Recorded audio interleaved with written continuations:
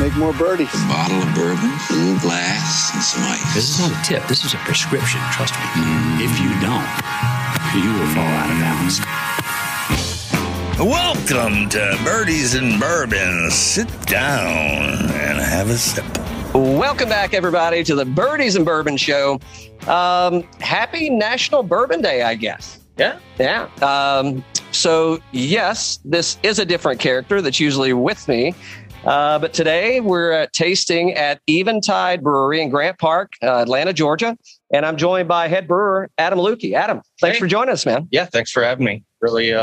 Really excited to talk about some bourbon and some bourbon barrel-aged beer. I can't thank you guys enough for reaching out. And, you know, it's a little different take on National Bourbon Day. We're going to kind of get into what is barrel-aged beer? How do you do it? Why do you do it?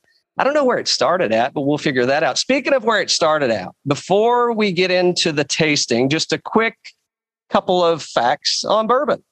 So in the late 1780s, Elijah Craig, may or may not be known as the father of bourbon, he was shipping whiskey to New Orleans in used fish barrels. Whoa. Fish barrels. I know. I don't know if I've ever seen fish in a barrel, but I guess that's the old saying, like shooting fish in a barrel. Well, you can imagine after the 2 or 3 month boat trip down to New Orleans, what the whiskey probably tasted like. Yeah. And I don't know that I've ever had fish flavored whiskey or beer, but I don't want to have it. I can tell you that. And so he got the idea. How was he going to clean the barrels? Again, this is the late 1700s. So they're going to use fire. So they charred the inside of the barrel, got the smell out of there and all the gunk, loaded the whiskey back up in the charred barrel, and shipped it to New Orleans. Took the 90-day, 3-month boat ride. And they stamped it, by the way, from the county that the bourbon was from, which was Bourbon County, or the whiskey was from. So it was Bourbon County was a stamp. Opened it up. You've got flavored whiskey, or charred whiskey, I should say. It's kind of took on some of the oak characteristics, some of the sugars, the caramels, same thing that's happening to the beer that we're getting ready to taste. And the good folks in New Orleans said, hey, we want some more of that bourbon. So hence bourbon was born and gives us an opportunity to make bourbon barrel-aged beer. Yeah. So there we go. Before we get into that, though, Adam, let's, how'd you get in? We'll mix this around a little bit. How'd you get into brewing? Okay. So my background is in science. So I have a degree in molecular biology, and I was in corporate America in biotech.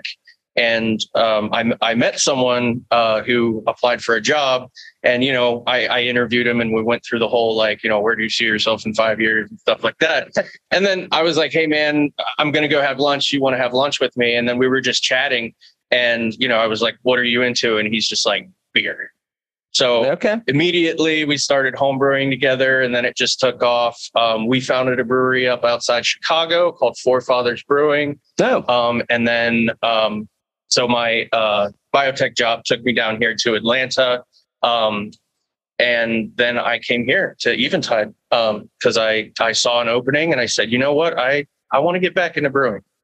Nice. So that's really how it started. And, with the science background, I take a very scientific approach to the actual brewing itself. Okay. Yeah. And not to mention the winters in Atlanta are a lot nicer than the winters in Chicago. Oh, just saying. Yeah. Added bonus. Well, we've got a few things to sample through. I know when you were saying, where do you see yourself in 5 years? I was thinking, well, where do I see myself in 50 minutes? And I'm thinking with a buzz, but we'll see how that works out. So maybe if you want to, and we'll talk a little more in depth about these, but you want to give us kind of the rundown of what we're going to be tasting. Are these in any particular order for any reason? And then we'll get into kind of that scientific nerdy side of what makes it barrel aged. And, Yeah, absolutely. So we have 5 glasses before us here. There are 2 different styles of beer. So this one is the only oatmeal stout that we have. So this is an oatmeal stout that's been in the barrel, a 4-year bourbon barrel from our friends at Old Fourth Distillery. And it has a half pound of vanilla in with the beer inside the barrel. So that is just, we're going to just try that. But then this one, we're going to actually compare the different barrels. So each beer comes from a different barrel. And what I want to impress upon you is just how different they are. Okay. You know, you're like, it's the same beer, it's the same barrel. Every barrel is different. It's unique. Some Gotcha. people, like, have you ever heard people ordering whiskey from like a specific cask? Yeah, sure. Like cask. Yeah, absolutely. Yeah. So it's the same thing with the beer. Okay. So you might have more spirit in one, you might have more oak in another, more, I know I mentioned this has actual vanilla, but you get vanilla notes from the actual Sure. wood itself once it starts to break down, because one of the components, the structural components of the wood actually breaks down into the chemical vanillin, which tastes like vanilla. Yeah. Yeah. I mean, it's like the bourbon craze, right? The pandemic and everything that's happened, like the whole single or the barrel picking, right, is like just blown the hell up, man. So I didn't really equate that to a barrel aged beer, but I mean, just like you're going to have barrels that maybe they get aged in different locations, Yes. different temperatures, what have you. And then, again, the whiskey inside is going to have a different effect on the wood. Hence, you're going to have a different aspect or different profile maybe on the beer. So I love it, man. Let's. I'm thirsty. All right. Let's go ahead and start off with the oatmeal stout here. Fill up your glass. We're just going to do little samples so we can let them open up in the glass. Yeah. Cheers. Definitely want to swirl that around. Cheers. Got some fancy tasting glasses here too. Yeah. Okay, so smells like beer. I do get a little. I'm definitely picking up that kind of the bourbon in the profile of this. So. Yeah, there is spirit character on the nose. Yeah.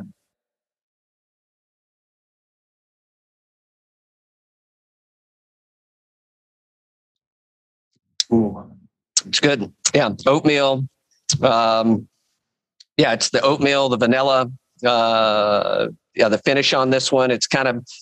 I'm gonna call it that. You can maybe reframe it.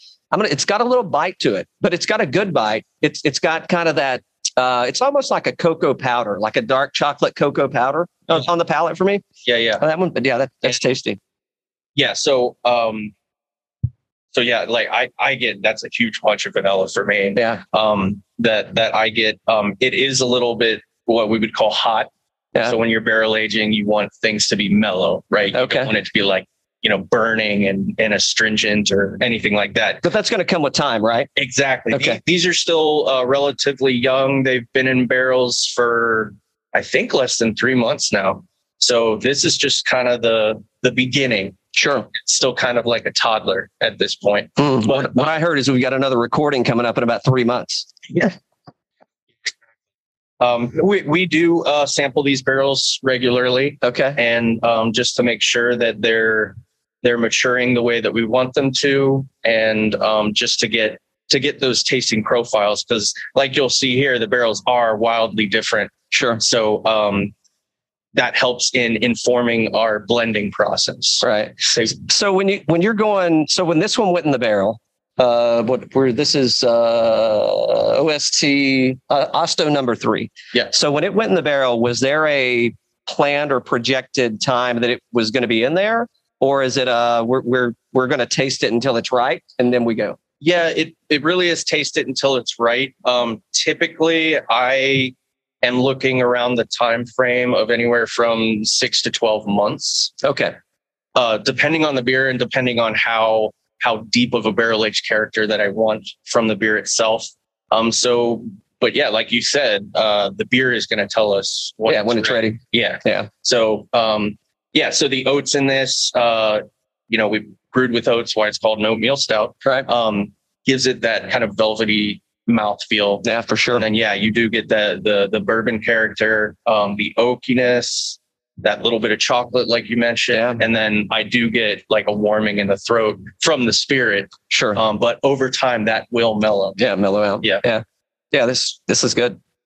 And then, so this one, you said there's some added vanilla. Yes. Right. So I added actual vanilla beans that I ground into a paste. Okay. And then put half a pound in each barrel. Gotcha. So that vanilla character, because I want big vanilla character. And then actually, so This beer, it's still, right? It's not carbonated. Not carbonated, sure. So it'll be totally different on the palate once it is carbonated.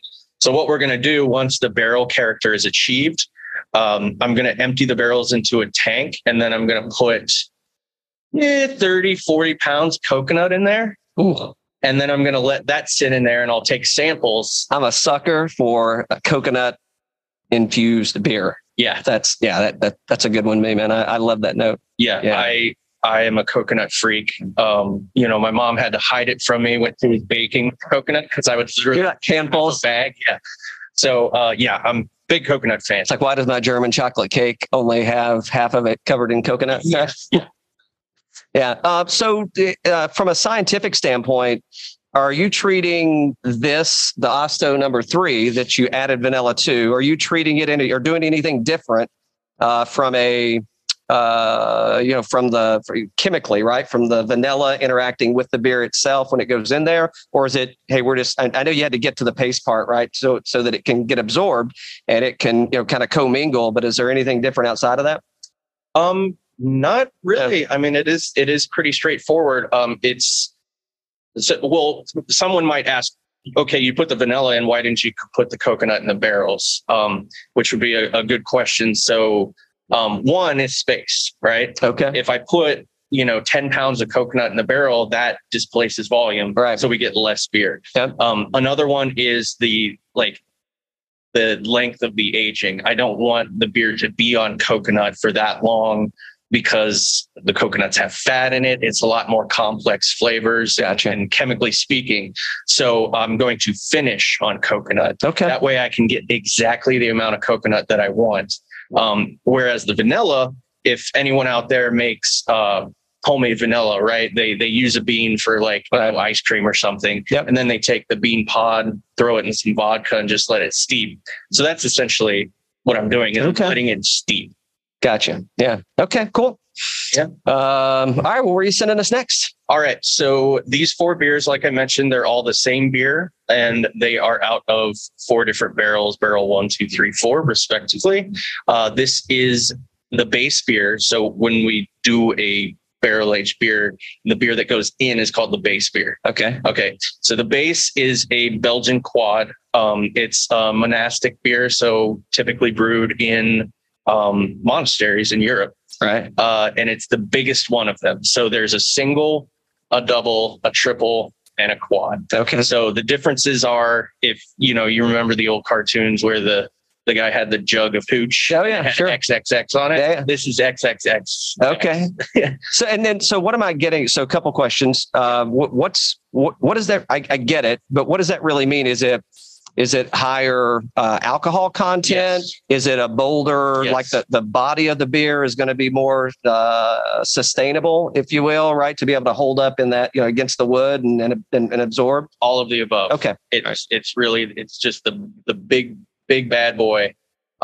Super high alcohol. The base beer, I believe, went in at 10.2. Okay. And it's only going to get higher, because, you're going to have that added spirit. Sure. And as the barrel breathes, you're going to have your angel share. Right. That the same thing goes with beer. So that's going to be water that's evaporating from the barrel, thereby concentrating the alcohol.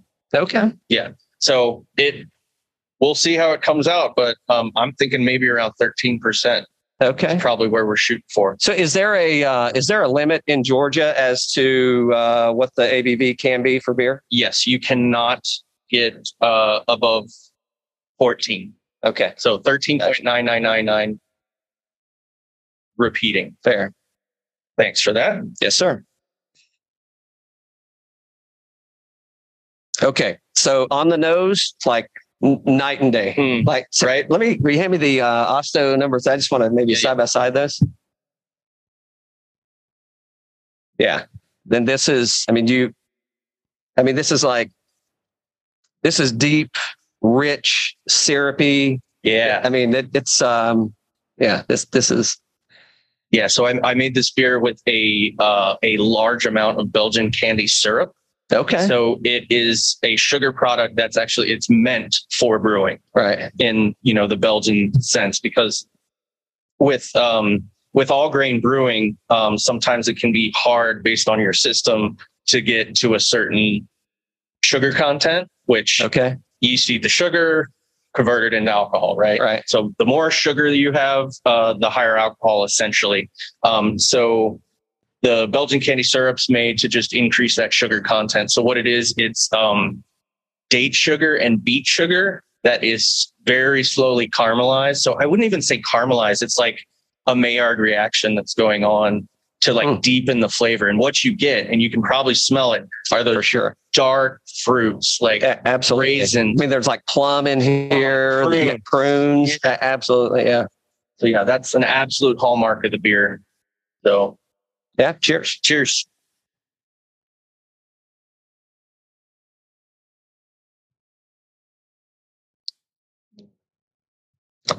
And this guy's been in the barrels longer.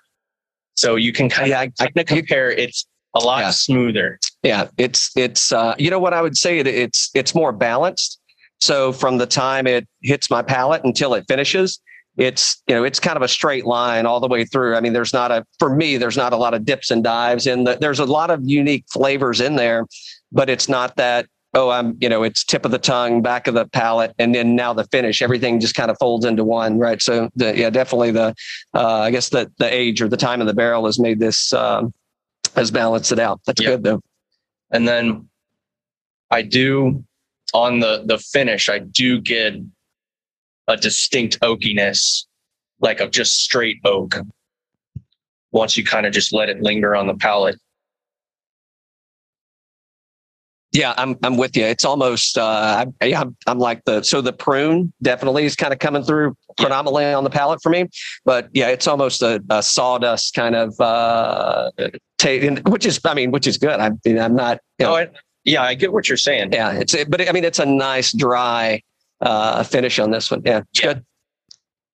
Yeah. So is there a so when you're putting when you start with a base beer, and you're kind of developing your recipe, if you will, are you looking for a particular outcome, or is it I need my base beer to be to be right, and then it's just going to come out the way it comes out? So there is a certain amount of control that you can exact over definitely the recipe itself, right? But once you get to that barrel, I mean, there are so many factors: chain of custody, what kind of spirit was in it, how recently was it emptied? Because if we're thinking about barrels with spirit in them, right, you're 140, 160 proof. Sure. Yeah. So any organism that's in there is not going to have a good day. So, but with beer, it's different because you are introducing, sugars and things like that. So if you get a barrel that's been dried out, right, or has not been sealed correctly, or a lot of brewers mostly brewers like to have them filled with like an inert gas. Okay. So anywhere from CO2, nitrogen. I've even heard of argon. Just to keep out oxygen. Right. But we do have a barrel inspection protocol whenever we get fresh barrels. And sometimes when you get those fresh dumped barrels, you get a little treat in there. Oh yeah. Yeah. I would expect. We can hear them sloshing around, and sometimes you'll get a barrel and you'll flip it over and you'll pull 2 pitchers of whiskey out of that. Nice. Yeah. So it's black because of that charcoal. Yeah, sure. But I literally just run it through a coffee filter and it's good to go. Good to go. Yeah. So, so for this particular batch, you went with Old Fourth Distillery. I'll get it out in a minute. Any particular reason? I mean, obviously they're a neighbor of yours, and I'm sure you guys do a lot of things, but was there anything unique about these barrels that you said, hey, this is where we want to go? Or so it is the barrels are their 4-year bourbon barrels. Okay. So it's a good, spirit right. to use. And they're right around the corner. Sure. That's good. They give us a good deal. Yeah. On the barrels, little bit of cash and a case of beer, and right. you got yourself some barrels. Is it hard to get barrels? Not for us, not really. No. I feel like there's a nice balance between, used barrels and the brewers who want them. There are online retailers sure.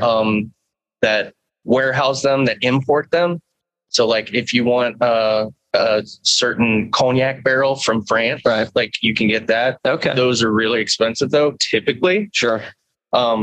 So back to the original point, like each barrel has its own character, and you can do like microbiological testing on them to make sure that there aren't actually nasty bugs in there. Gotcha. But at the end of the day, it's wood, right? Wood is porous. Sure. Yeah. So you're really at the mercy of the barrel. Yeah.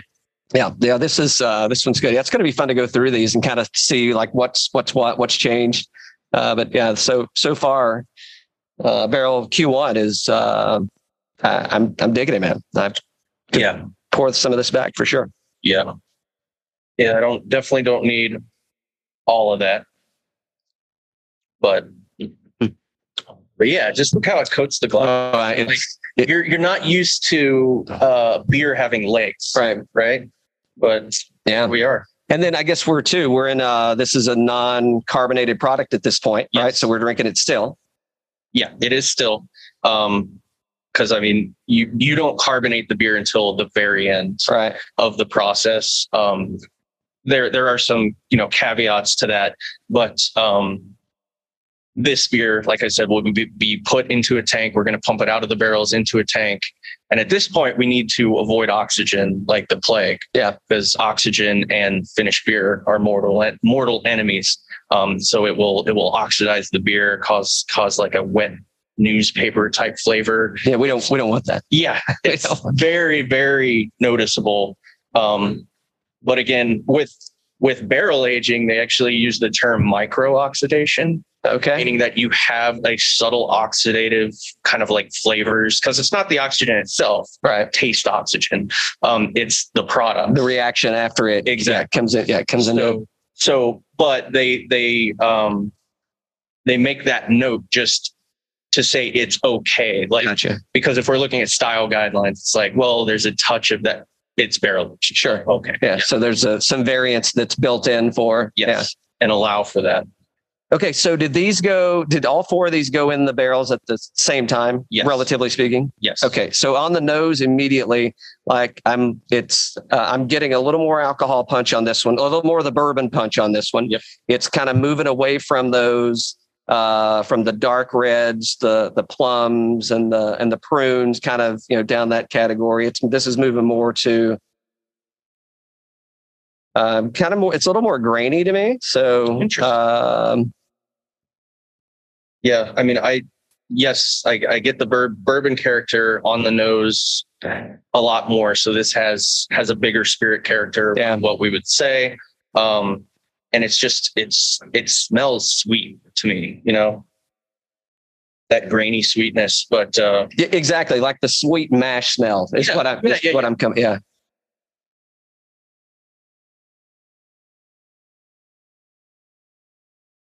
Ooh, totally different. So different. Yeah. I mean, this one is again, balanced. But this one to me, it's the finish definitely takes over. Like this is coating the back of my mouth. I mean, it's all over my mouth now. Yes. And it's so the front of palate for me. I mean, I definitely get that it's barrel aged, but the finish on this one is just like an explosion of that barrel process. Yeah. That oakiness that's in there. Yeah. I like this one more than the first barrel. First one seemed maybe a little disjointed. It was smooth and it's coming together, but you see kind of. Yeah. The first one was a little, it had a little bit of a thicker mouthfeel to me than this one does. So and that may be due to that enhanced spirit character. Yeah, sure. That maybe that was one that had a little extra bourbon in there, Right. So yeah, that's good. So these have been sitting for 3 months, you said? These have been a little longer. Okay. I think these are up to 5 months now. Gotcha. So this base beer, the Quad, was actually is our 2022 anniversary beer. Got it. Which we released earlier in the year. Sure. And is available in our tap room. So yeah. So this isn't just the Quad. Yeah. So is this your first run at barrel aged? beers No, from the brewery? no. No. Okay. Yeah, we've done several before. It's just whenever we have our anniversary, my mind, I'm thinking, oh, we need to get stuff in a barrel, Right. Because we have to have a whole year. Sure. Because our anniversary beer last year, which was a Belgian triple, so the one step down from this guy, I aged in the bourbon barrels, which those were ASW barrels for an entire year, a solid 12 months, and that one's got big punch. Yeah. Yeah. Yeah. Nice. Yeah. This one's. Yeah. I'm just gonna keep drinking this one, I think. Yeah. Go ahead. But once again, to your point, I don't know if you can see, but in the glass, I mean, just the color that's leaving in the glass is, really nice. Yeah. Yummy. So on to Barrel number three. And just for any listeners, like the barrel number doesn't matter. It's arbitrary. It's just how we track them. I literally just say, okay, your barrel 1, your barrel 2, etc. Well, it matters if I like it, and I'm like, number 3 is exactly. Yeah. So we have to know, like, okay, we really like barrel number 2. It's like, yeah, but which one was barrel number 2? Exactly. It's like, oh shit. So, yeah.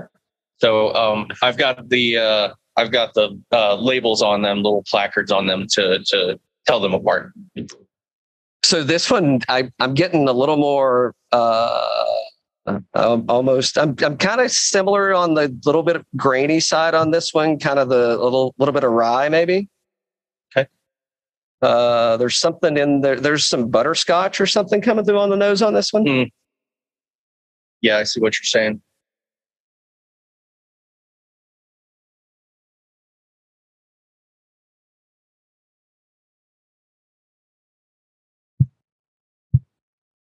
Yeah, I mean, I will say that's of the 3, that's probably my least favorite barrel. It compared to, remember, this guy was coating. Yeah, that viscosity in that one. Yeah, this one's a little kind of coming off as a little thinner. Yeah.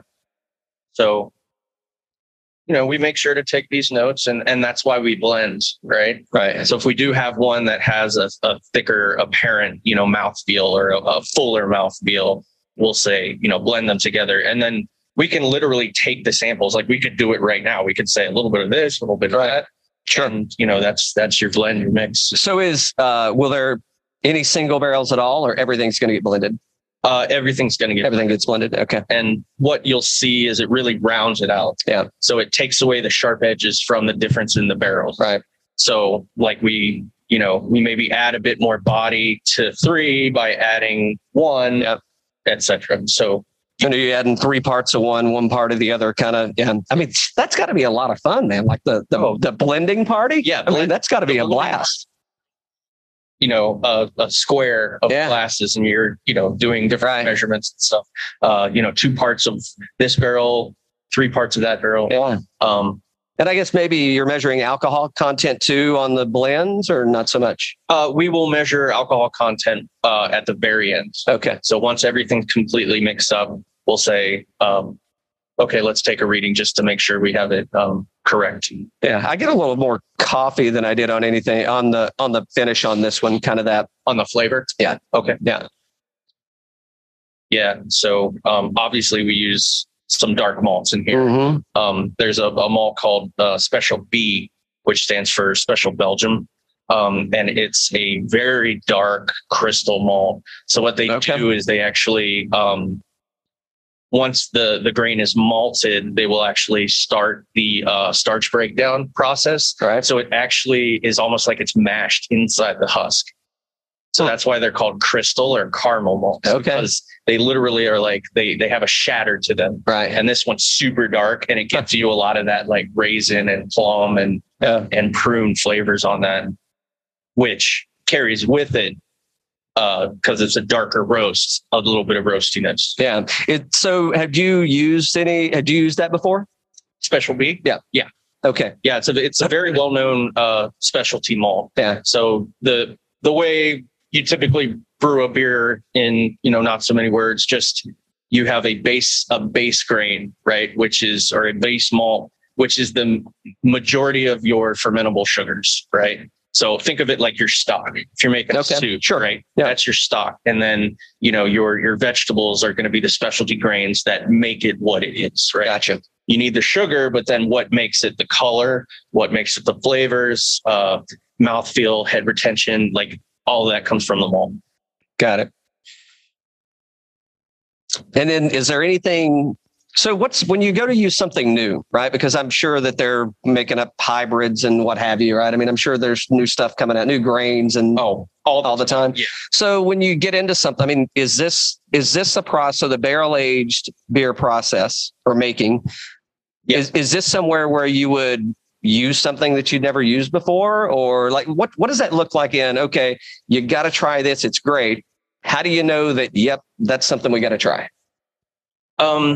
Experimentation. I mean, the first thing I do, I look at, like, do a literature dive and see what's out there, how other people have used it. Right. And then, I mean, free samples are always good from, if it's like a new type of grain or something like that, you get these little samples and you can like do steepings. Okay. Which is, you literally just, you crush the grain like you would to mash in. Right. And then you just make like a tea. Okay. So you can really but you're getting enough of the flavor that you kind of know, hey, here's what it's going to look like over some period of time. Gotcha. And obviously color and things like that. And then, for other products, get a free sample, try it out. Sure. And if you like it, call us back, kind of thing. Yeah.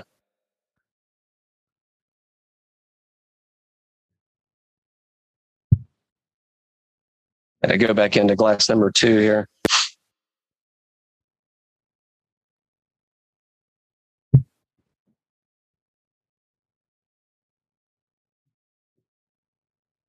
Yeah, it's very interesting. Like just how profoundly different. Yeah, I mean, there's obviously some similarities in that you've used the same base beer to get things started, right? So the characteristics of, it's like bourbon, right? I mean, you're probably always going to be able to get that oakiness. You're always going to be able to get some of that sweet corn in there. But then what else is kind of going to transition and move through, where people are talking about, oh, I'm getting cornbread or I'm getting apricots or, honeycomb, right? No, not honey, the honeycomb kind of, right? It's crazy things like that. But yeah, this may be on the nose. I may like it the best so far. Yeah, I was going to say that. I was like, this one seems the most coherent. And the reason I'm thinking honeycomb, the reason that popped, because I'm actually kind of smelling. I don't know if that's a good. I mean, I like the smell of it, but it's like the kind of the. I don't want to say waxy because it doesn't smell like it doesn't smell like wax, but there's something similar to wax that it's reminding me of, but in a good way. It's but the sweetness that's coming out of there. Yeah. Yeah, this one has a distinct sweetness to it. Yeah. Mm-hmm.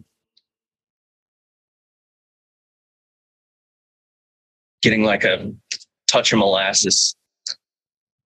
For sure. Very dark sugar. So this one goes like straight to the roof of my mouth, where I think number 2 was kind of like coating the back of my mouth all over. This one's like straight to the roof. Yeah. And just covering the roof of my mouth, which is, it's good. Yeah. Yeah, I really like this one. I'm contemplating each one, Yeah, it's that's a pretty cool exercise to do though, especially with beer. I mean, you don't really, I mean, beer is usually beer, and there's not really, it's like whatever's in one can or bottle is the same as in the other can or the bottle. So it's interesting to see the complexities in these and be able to taste them as a single barrel product, and then to come back and taste it as a as a finished or blended product. Yes. And obviously the Asto with the coconut finish on that, that's going to be great too. I'm really looking forward to that. So what did you like? So in the blending process, as the brewer, are you also the blender, or is it primarily? Yeah. I mean, when we do sensory on the barrels, that's when we pull the nails and do this essentially.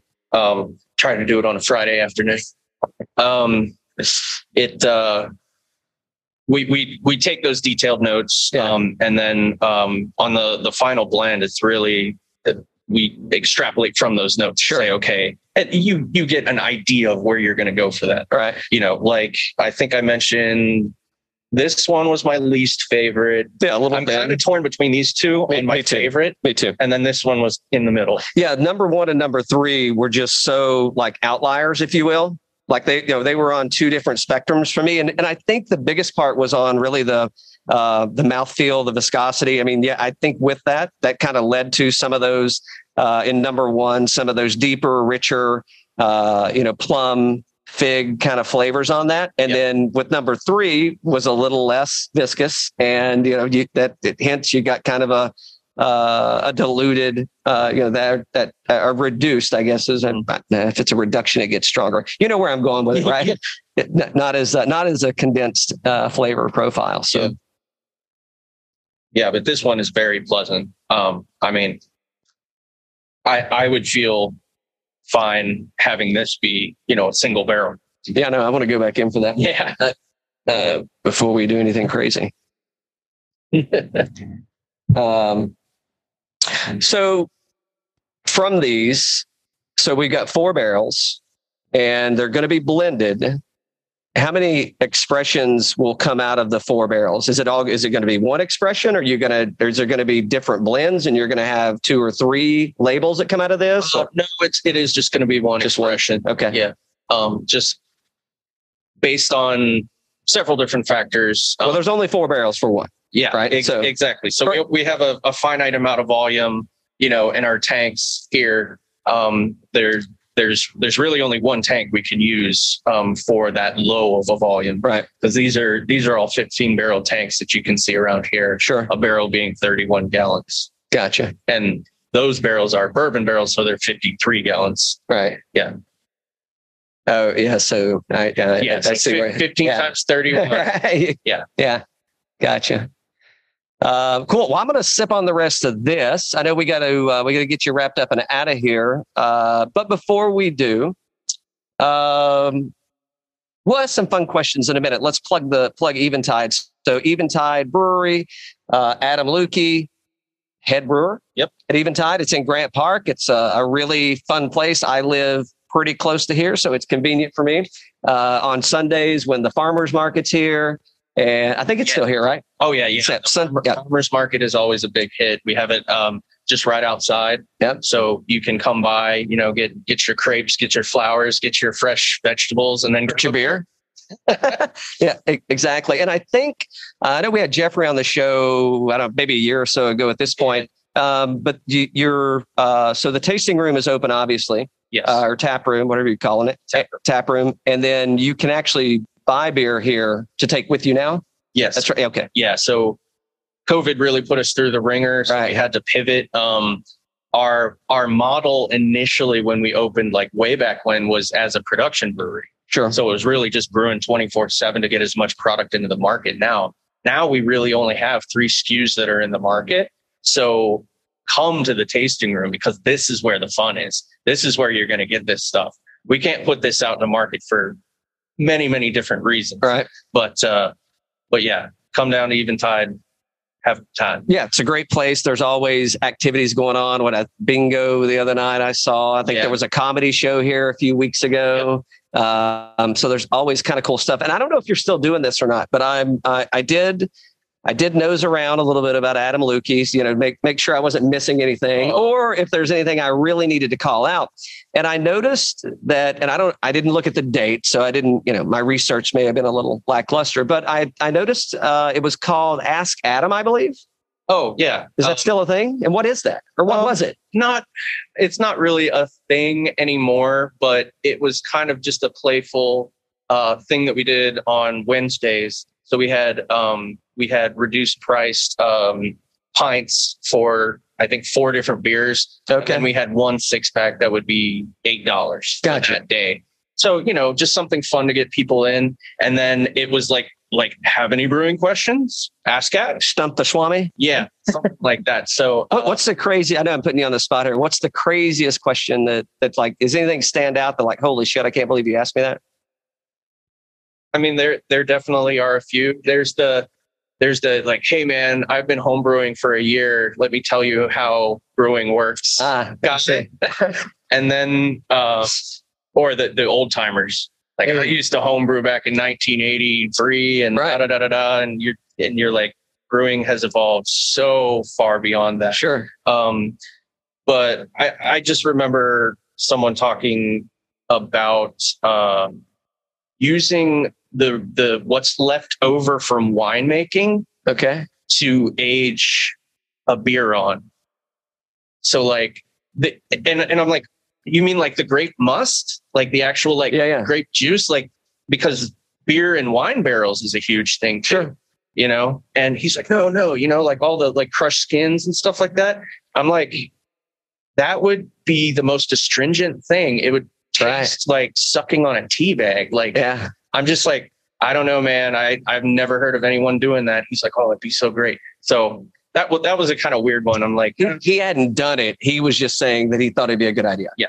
He hadn't even brewed before. It was just, I think they were coming in to look at places to rent out the space. I got you. And we just started chatting, and he was a really chatty guy. And yeah. So do you get a lot of folks that are like, hey, I've been brewing beer at home now for X period of time. What do I need to do to get started? And yeah, you do get those. And I don't want to sound like I'm like curmudgeonly. Yeah. Like, I'm just saying, like, there are those few and far between guys that come that are just like, yeah, I've been homebrewing, you know, here's how it works. But the majority of them, like, they're like, oh yeah, I like see you as a wealth of knowledge. Right. And say like, you know, what should I jump in like all the way, or should I start with extract brewing and then move up to all grain brewing and, you know, stuff like that. And, you know, also just talking about the process itself. Sometimes you'll get a guy who really knows his stuff. Right. And I mean, when you're talking to other brewers, like when we have guild meetings, symposia or things like that, they're little tips and tricks, you know. Okay. I always say if you ask 10 brewers a question, you'll get 13 different answers. So everything is different, like processes, SOPs, like they are different, and it's really what works for your brewery. Yeah. What's new? What's upcoming for Eventide? Anything I mean, obviously we've got these the barrel aged beers that'll be coming out, and we're probably looking at 6 months or so down the road. Yeah. But anything else that you can talk about, like that's kind of new, exciting? Got some summer releases? Any festivals that you guys are doing some beers for? Yeah. The one that I'm really excited for is in July, I believe July 9th, Saturday, we're having a pig roast. And here at the brewery? Yeah, it's gonna be fun. So we're gonna throw the pig on the smoker at 11 p.m. and then it should be ready by lunchtime next day. Yeah. Wow. So we're gonna do whole hog, brisket, all that good stuff. And we've got it in a tank right now, but it's Mexican lager. Ooh, yeah. So love it. Love it. We're going to have micheladas. We're going to have cheladas. We're going to have, you know, pulled pork. Oh yeah. It's going to be, I'm stoked. I love it. So that's where I'm glad you went there, because that's usually something I like to ask is, what are you pairing with some beers? But we already know with the barbecue, right? You're going for the Mexican style lager. Yeah. Because I mean, July in Georgia, it's going to be warm. It's going to be warm. Yeah. So you just want something super thirst quenching. Yeah. That you can just throw them back, pound them, drink. Give me the 6-pack. Give me a 12-pack. I can take some home if needed. Yeah, relatively low ABV Mexican lager brewed with corn. Okay, so it does have that kind of corny sweetness to it. Nice. And it's just going to be refreshing, like, you know, a Modelo or something like that. And we recently released a beer that I'm very proud of, called, it's our Grant Park series. Right. So we make different, you know, series of the same base sour. Okay. And I said base beer. Sure. And then whatever you add to it, you know, makes it that series. It's our Grant Park Sour Flores. So it is a hibiscus blood orange sour. Ooh, is that on tap right now, by the way? It is on tap right now. We may be making a stop by after we get done here. Just saying. If you got a minute. So that one's near and dear to my heart. And we're going to have it in cans here shortly. Okay. So with the whole sour, I don't know. I don't want to say trend, but there's been a little bit of a trend in the sours as of late, right? Past couple, maybe 3 years, 4 years, they've kind of came more to the forefront. You think and sours have been around, right? I mean, the first beer was sour, right? I mean, we didn't taste it, but that's the rumor, allegedly. So, I mean, do you think that that's going to continue to rise? Because it's folks like, well, I guess it's two-part. Is one, the consumer's got to want it. Yep. But then two, the brewer's got to want to brew it. Yep. And is it one of those where, I don't want to really deal with that? Or is it like, no, hey, if they're asking for it, they want it, we're going to do it. And then I guess as brewers, right, when you talk about the guild meetings and you guys getting together and hey, what are we going to do next? Because you can kind of drive the market, right? Ish, and what you're making. So is that like a direction, or is that, I mean, what do you think is going to happen with sours? Yeah, great question. And I like to be more proactive than reactive. So in brewing trends and things like that. So and sometimes that can bite you.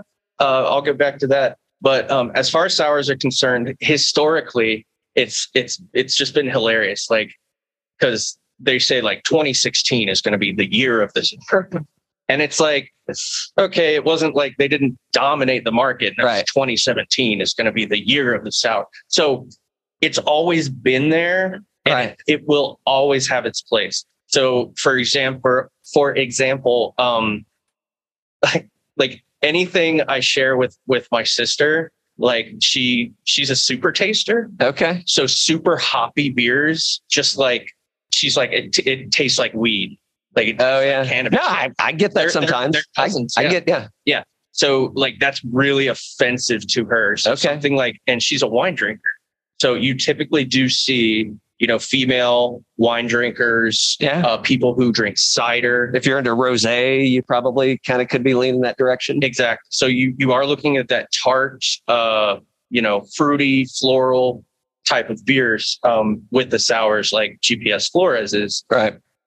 And the part where I said it could come back to bite you is if you stay on top of the trends and you're brewing everything, like as soon as you hear about it, right? Like the one that sticks out in my mind is the Brut IPA.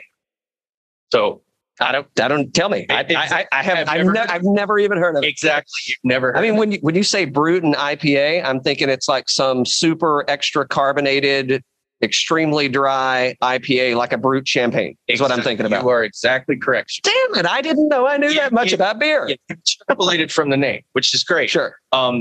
Brut IPAs were the thing for about 6 days. Okay. Because it was a very interesting way to brew using enzymes. Right. So that would dry that beer out super, super dry.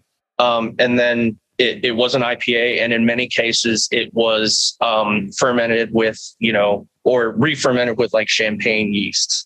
And it just, people were like, oh, wow, that's cool. And then they were like, anyway, so that's one where I think the style has pretty much fallen out of favor almost immediately. Yeah. So you have to be still like the stock market, right? Yes. It's like, it's going to be great if it works, but if it doesn't, then what do you do with this inventory? Yeah. Right? It's like I'm sitting on 100 barrels of a Brut IPA that I can't give away. Well, and especially if you think about, I know we got to get you going in a sec, but if you think about can I call it a craft brewery? Is that fine? Yeah. Yeah. So a craft brewery, we just talked about the barrel aged beers, right? And you've got, the size of the tanks, the size of the space. You got a lot of restrictions, I'll say, not that you're self-governing, but just, given your environment that you operate in, it's like, okay, is that a direction we're going to go? Because, you really are kind of isolated to whatever we do.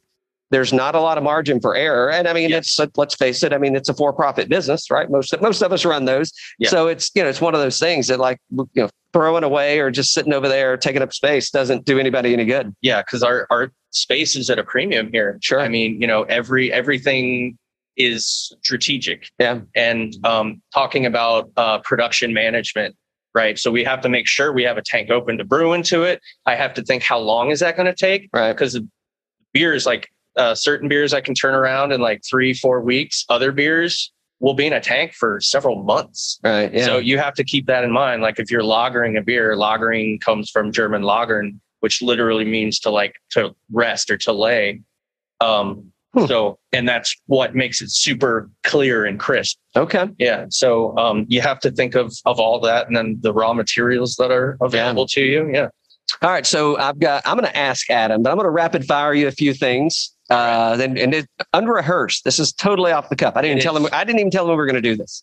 He didn't. Okay. So Atlanta, favorite restaurant. Ooh. Or where, if I'm coming into town, stop by, maybe I did a tour, had a couple of beers. Hey, what would you recommend? Oh man. I mean, I'm going to just go with my gut. When you said that, I immediately thought of Mary Mac's. Okay. It's Atlanta's dining room. It's historic. And the food is so good. Food's good. It is soul food at Food's the good. deepest level. I'm with you. So I always go there, get a cup of pot liquor, crumble my crackling cornbread in there. Absolutely. Little dash of that vinegar sauce. You know it, man. Yeah. There are no wrong answers, by the way. Are you a golfer? I'm not a golfer. Okay. I have played golf maybe a few times in my life until I beat the old man. Yeah. Just hung up. All right. Fair enough. I'm not that smart. So I continue to destroy my self-esteem by, showing up and embarrassing myself. So, maybe I'll get past that. When you're not drinking Eventide, what's your go-to beer? I'm not drinking Eventide. So every brewery has shelves. Okay. And on that shelf is a panoply of just random beers. Because, hey man, can I borrow 5 pounds of this hop or whatever? Here's a 6-pack. Yeah, goes on the shelf. Okay. So I kind of like to root through that shelf of like all the different beers from the local breweries. So I'm not going to name a brewery specific. Yeah. I'm just going to say I drink local. Okay. So it's like a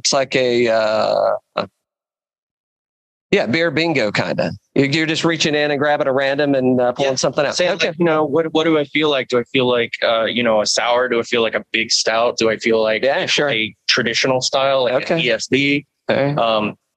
Okay. So now let's go to bourbon. I mean, it is National Bourbon Day, and we are drinking or tasting through Eventide's barrel-aged stouts. This one's the oatmeal stout. We did a stout. This one is the Belgian quad. Belgian quad. Yeah, I knew he'd correct me on that. So what bourbon are you drinking? Ooh, I like Basil Hayden's. Okay. And then whenever I get a Manhattan, I usually go Woodford. All right. Not fair. Hey, I mean, again, no wrong answer. Yeah. I mean, I certainly appreciate, good spirits.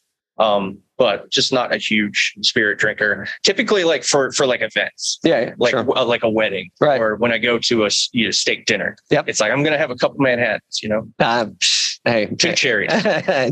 Exactly. Don't give me those deep, bright red ones either. I want those candy. Oh yeah, absolutely. Adam Lukey, I don't know, man. Anything else that we need to cover today? It's been a blast. Again, I thank you guys you folks for having us down. It's much appreciated. Great to be able to sample through something that I wouldn't otherwise get a chance to. Yeah. It's good to see what's in the barrel before it becomes what's in the bottle. And you guys are doing a bang up job. I know I patronize Eventide, when I can. It's good to see, the footprint growing in the market. But what do you want to leave us with? Well, like I said earlier, come on down to Eventide. This is where the fun is. You get to see my creativity in the form of beer. And, I'm always around unless it's a weekend. I do, work the week. Sure. Come and say hi, poke your head in the back and say, is that him? Because I will always talk beer. So come on down. Yeah. Awesome. Well, thanks for joining us, and, look forward to next time. Cheers. Thanks for having me.